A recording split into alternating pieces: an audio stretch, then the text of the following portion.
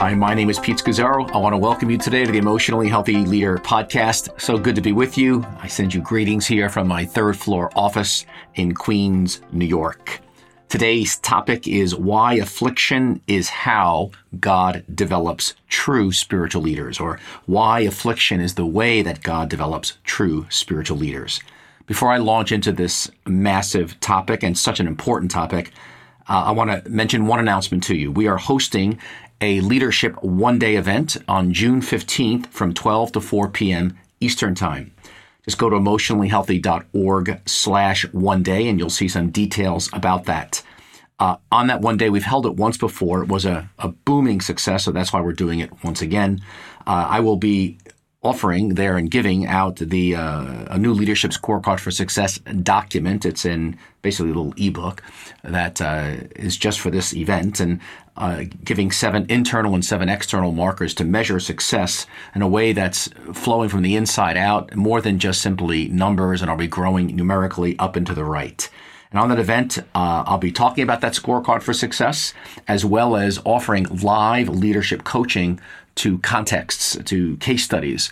So if you go on that website page at emotionallyhealthy.org/one-day, you'll see when you register, there's actually a case study way to send in a live situation you're wrestling with, and how does EH discipleship apply to that? And then I will choose some of those and do it live right there in front of everybody online. You can watch a little sample of that on our page. So let me encourage you to come. There's a small cost to coming, but it's well worth your time. Bring yourself, your pastor, you're a leader, bring your team. It will be a fantastic event. Again, that's emotionallyhealthy.org/one-day. So to launch into our topic, why affliction is how God develops true spiritual leaders. I'm using the word affliction. It actually comes out of the work of Simone Weil, a French philosopher, writer, quite brilliant, but she had a dramatic conversion in the 1930s to Christianity, to Jesus. She died quite young during World War II when she was active in the resistance. And one of her great insights, and she had many, was that affliction can have a critically important purpose in spirituality, to mature us into mothers and fathers in Jesus, to actually know God. But let me just say, as I go into this topic here, I don't like the idea of affliction. Who wants pain and trials? It's not top of my list. And if you're a 7 on the Enneagram, you may have a particular aversion to pain or bad news. But I can't think of too many people I know that actually love affliction and thus embrace God's purpose easily. So my goal here in this podcast is, one, I want to reframe our understanding of affliction. But then secondly, I want to help you join God's purpose in it for you, and thus joining God's larger work in the world. Because it's easier to enter affliction and end up opposing what God's seeking to do in and through us in it. So when I'm talking about affliction, I'm talking about things such as betrayals, or the pains that come in leading other people, being hurt perhaps, or terribly misunderstood. I'm talking about, in affliction, hard things that we have to do, especially as leaders, that are the right things. Sometimes it's ending a relationship that's not healthy, or confronting a supervisor or a coworker of something that's lacks integrity or is unethical. It can be a circumstance that's particularly aggravating or frightening. It can involve anything from a broken relationship to caring for an aging parent, or scars that we may carry due to damage that's been done to us in the past. It can be a difficult season of a marriage. It can be a difficult singleness. It can be something related to your family, whether it's your children or parents, just an affliction you're carrying, or the death of a family member or a spouse, or a painful disorientation of a world turned upside down by being let go or fired. It can be a sickness. It's interesting, Simone Weil had a lifelong sickness that she struggled with, and actually it was during World War II, and in England, when she was there seeking to aid the resistance in France, that when she was sick, she would eat only rations that the French were given under the Nazi occupation, and it was an affliction for her, and she ended up actually dying. But affliction comes in all kinds of shapes and sizes, and again, it can be cancers, physical, emotional, fragileness of addiction, you name it. But my tendency, like so many other leaders I know, is we end up, when affliction comes, we're shocked. We say this is a horrific interruption, and we end up denying it or over-spiritualizing it. Sometimes we medicate ourselves to distract ourselves from the pain. Sometimes we get blaming into other people or very angry. You minimize it. I like what one pastor said to me, Pete, I just power through afflictions in my life. And so what happens is, what God's seeking to do in us in terms of developing us into true spiritual mothers and fathers of the faith, that gets aborted or cut off. And then what happens, it just, the affliction and work God wants to do in us simply bounces off us, and we don't let God in. So let me summarize briefly Simone Weil's insight into affliction. And then I want to move us into the text of Jesus hanging on the cross in the Gospels. Simone Weil talked about how in affliction we are forced to realize that nothing is within our grasp or control. In other words, all prestige, all power, all of our earthly hopes are now gone. They're absent.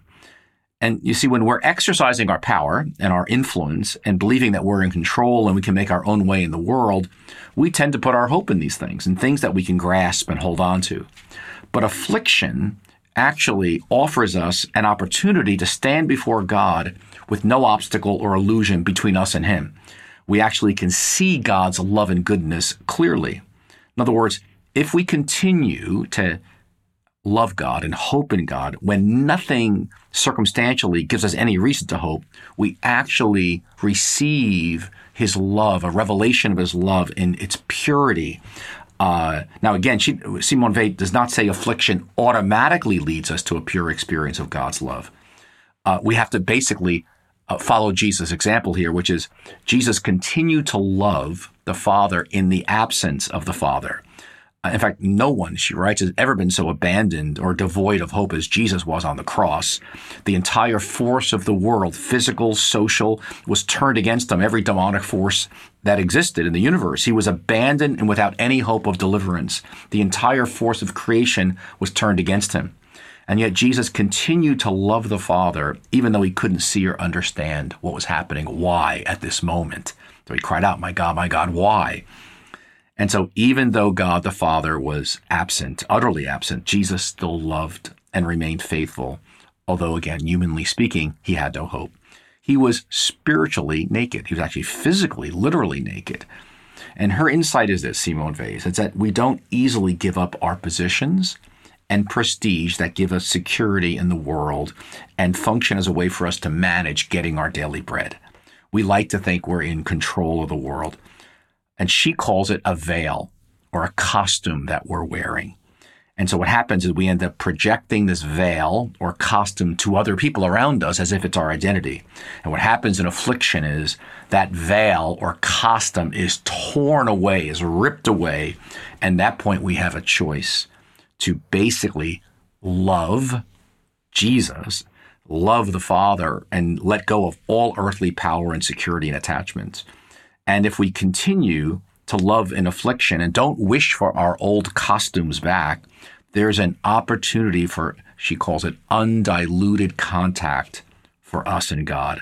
And just as Jesus entered perfect union with the Father when he refused to clothe himself in power and prestige, as he underwent affliction on the cross and being forsaken without hope, he continued to love. And so when we do the same thing, we experience something incredible of God.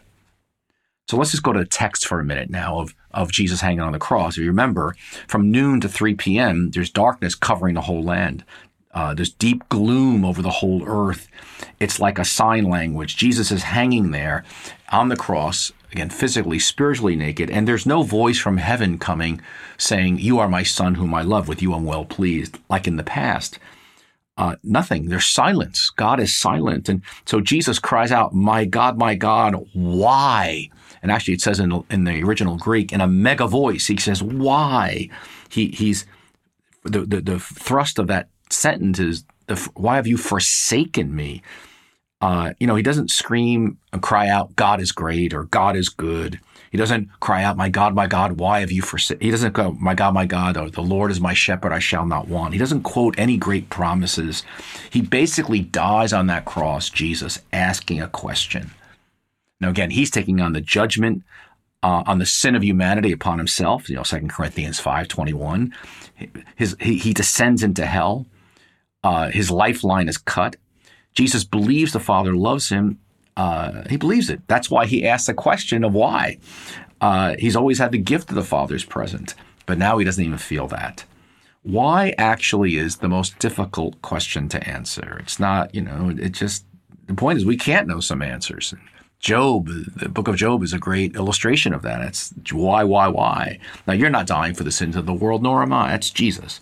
But he is a pattern for us. We follow the crucified Jesus, and Jesus teaches us something about what real faith is, and which is faith is staying with God even when we do not feel him. Real faith is calling on God when experience tells us he's not there. It's when, feelings of God's presence, wonderful as they are, and I love it, feelings of God's presence are not God himself.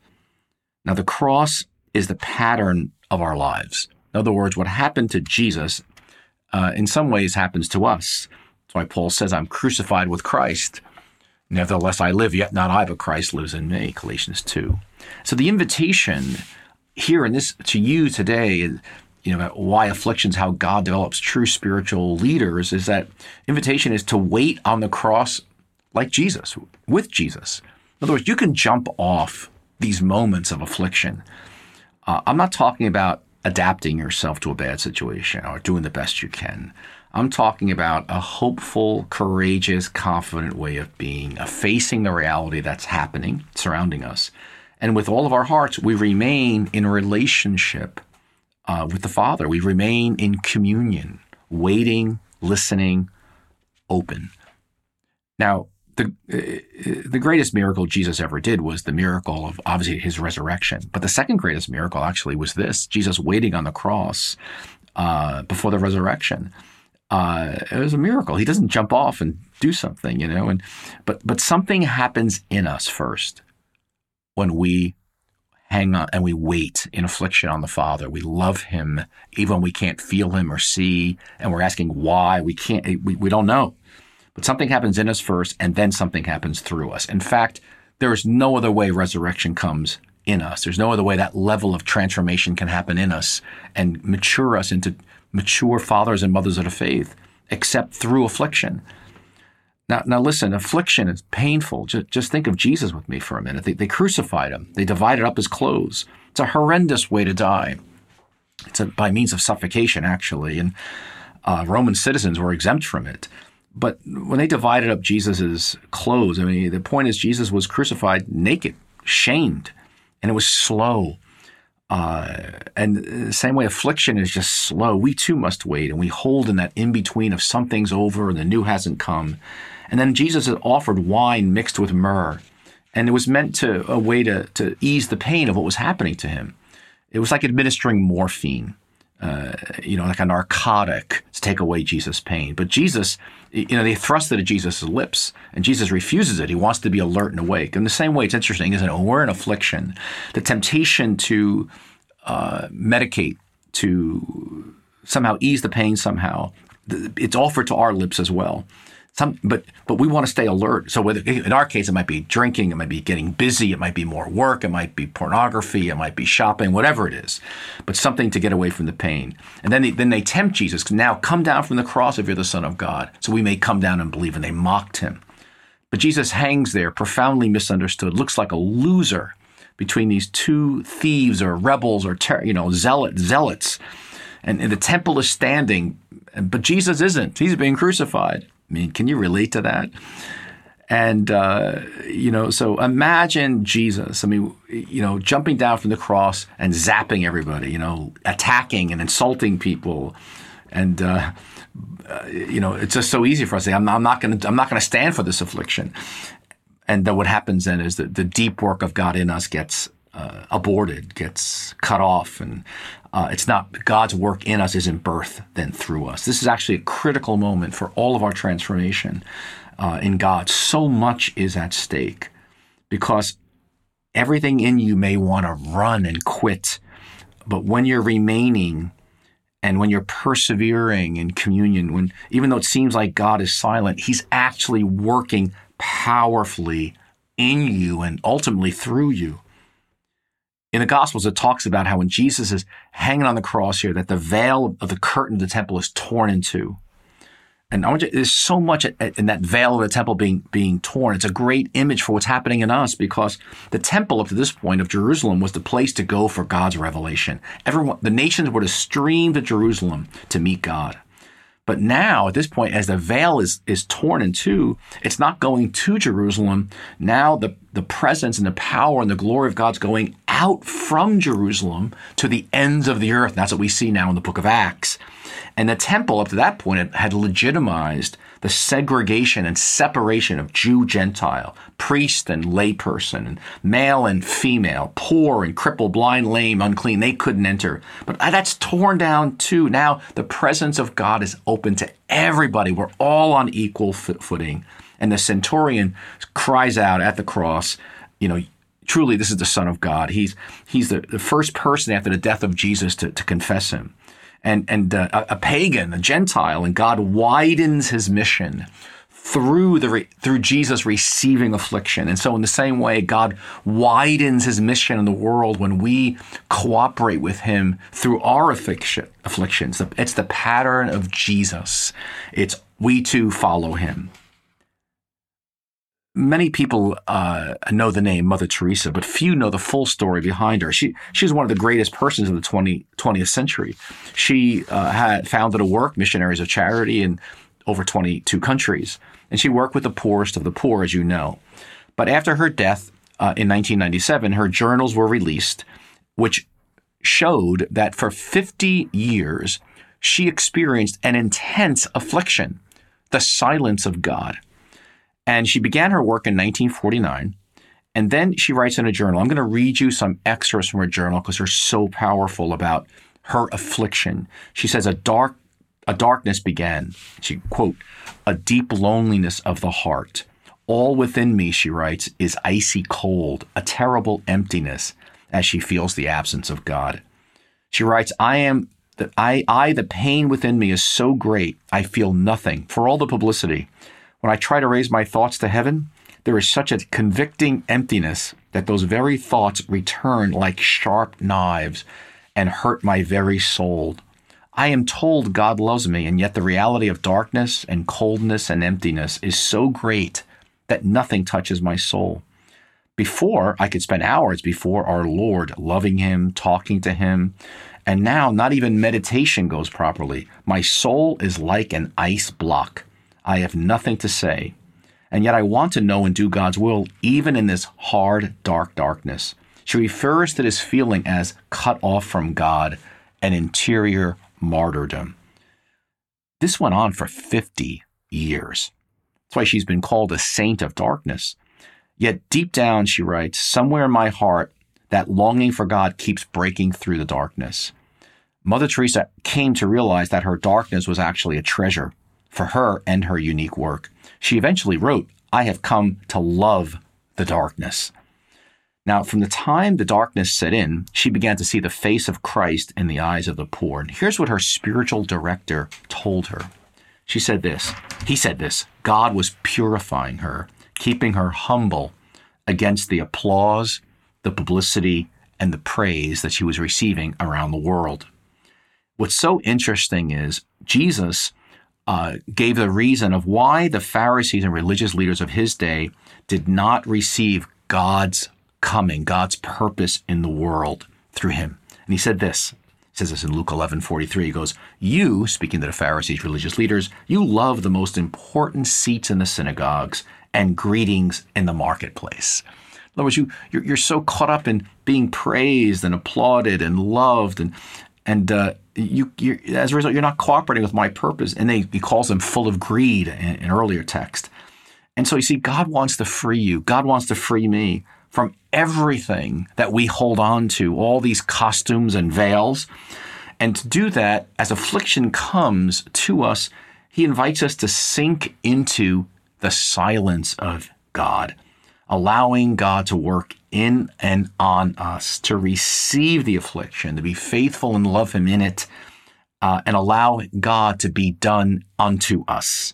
It's a kind of dark night of the soul that John of the Cross writes about in his famous book, The Dark Night of the Soul. And actually, that I introduce in the Emotionally Healthy Spirituality, the course, on the wall. And many people, as I write about in Emotionally Spirituality, many people turn back at the wall at the dark night and quit because they can't see what God's doing. And John of the Cross, his great insight in the 1500s, was that dark nights are the ordinary way that we grow in Jesus. Every believer, not just leaders, every believer has their wires and affections and passions reworked from the inside out. We get rewired through dark nights. And John of the Cross, in his great book, goes into all of the things that happen inside of us and through dark nights or afflictions. He says God's purging and emptying us. He's stripping us to make us the men and women he's called us to be. He's not simply restraining our flesh. He is pulling out deep roots in us.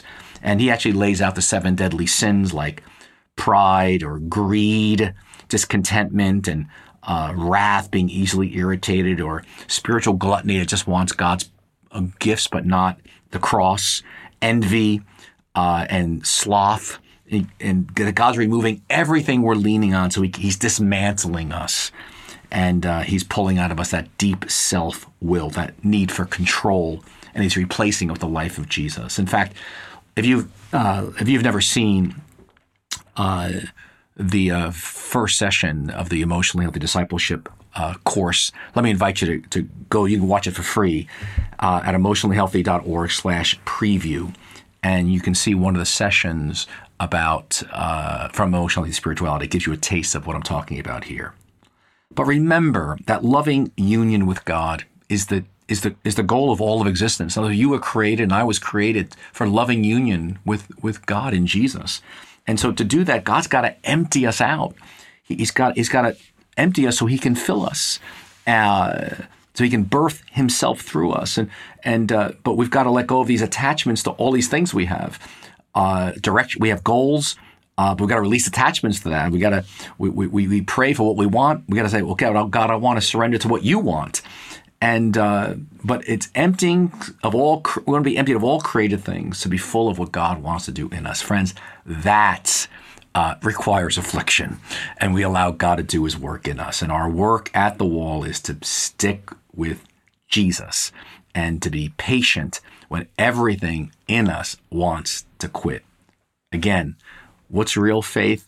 It's staying with God even when you don't feel him.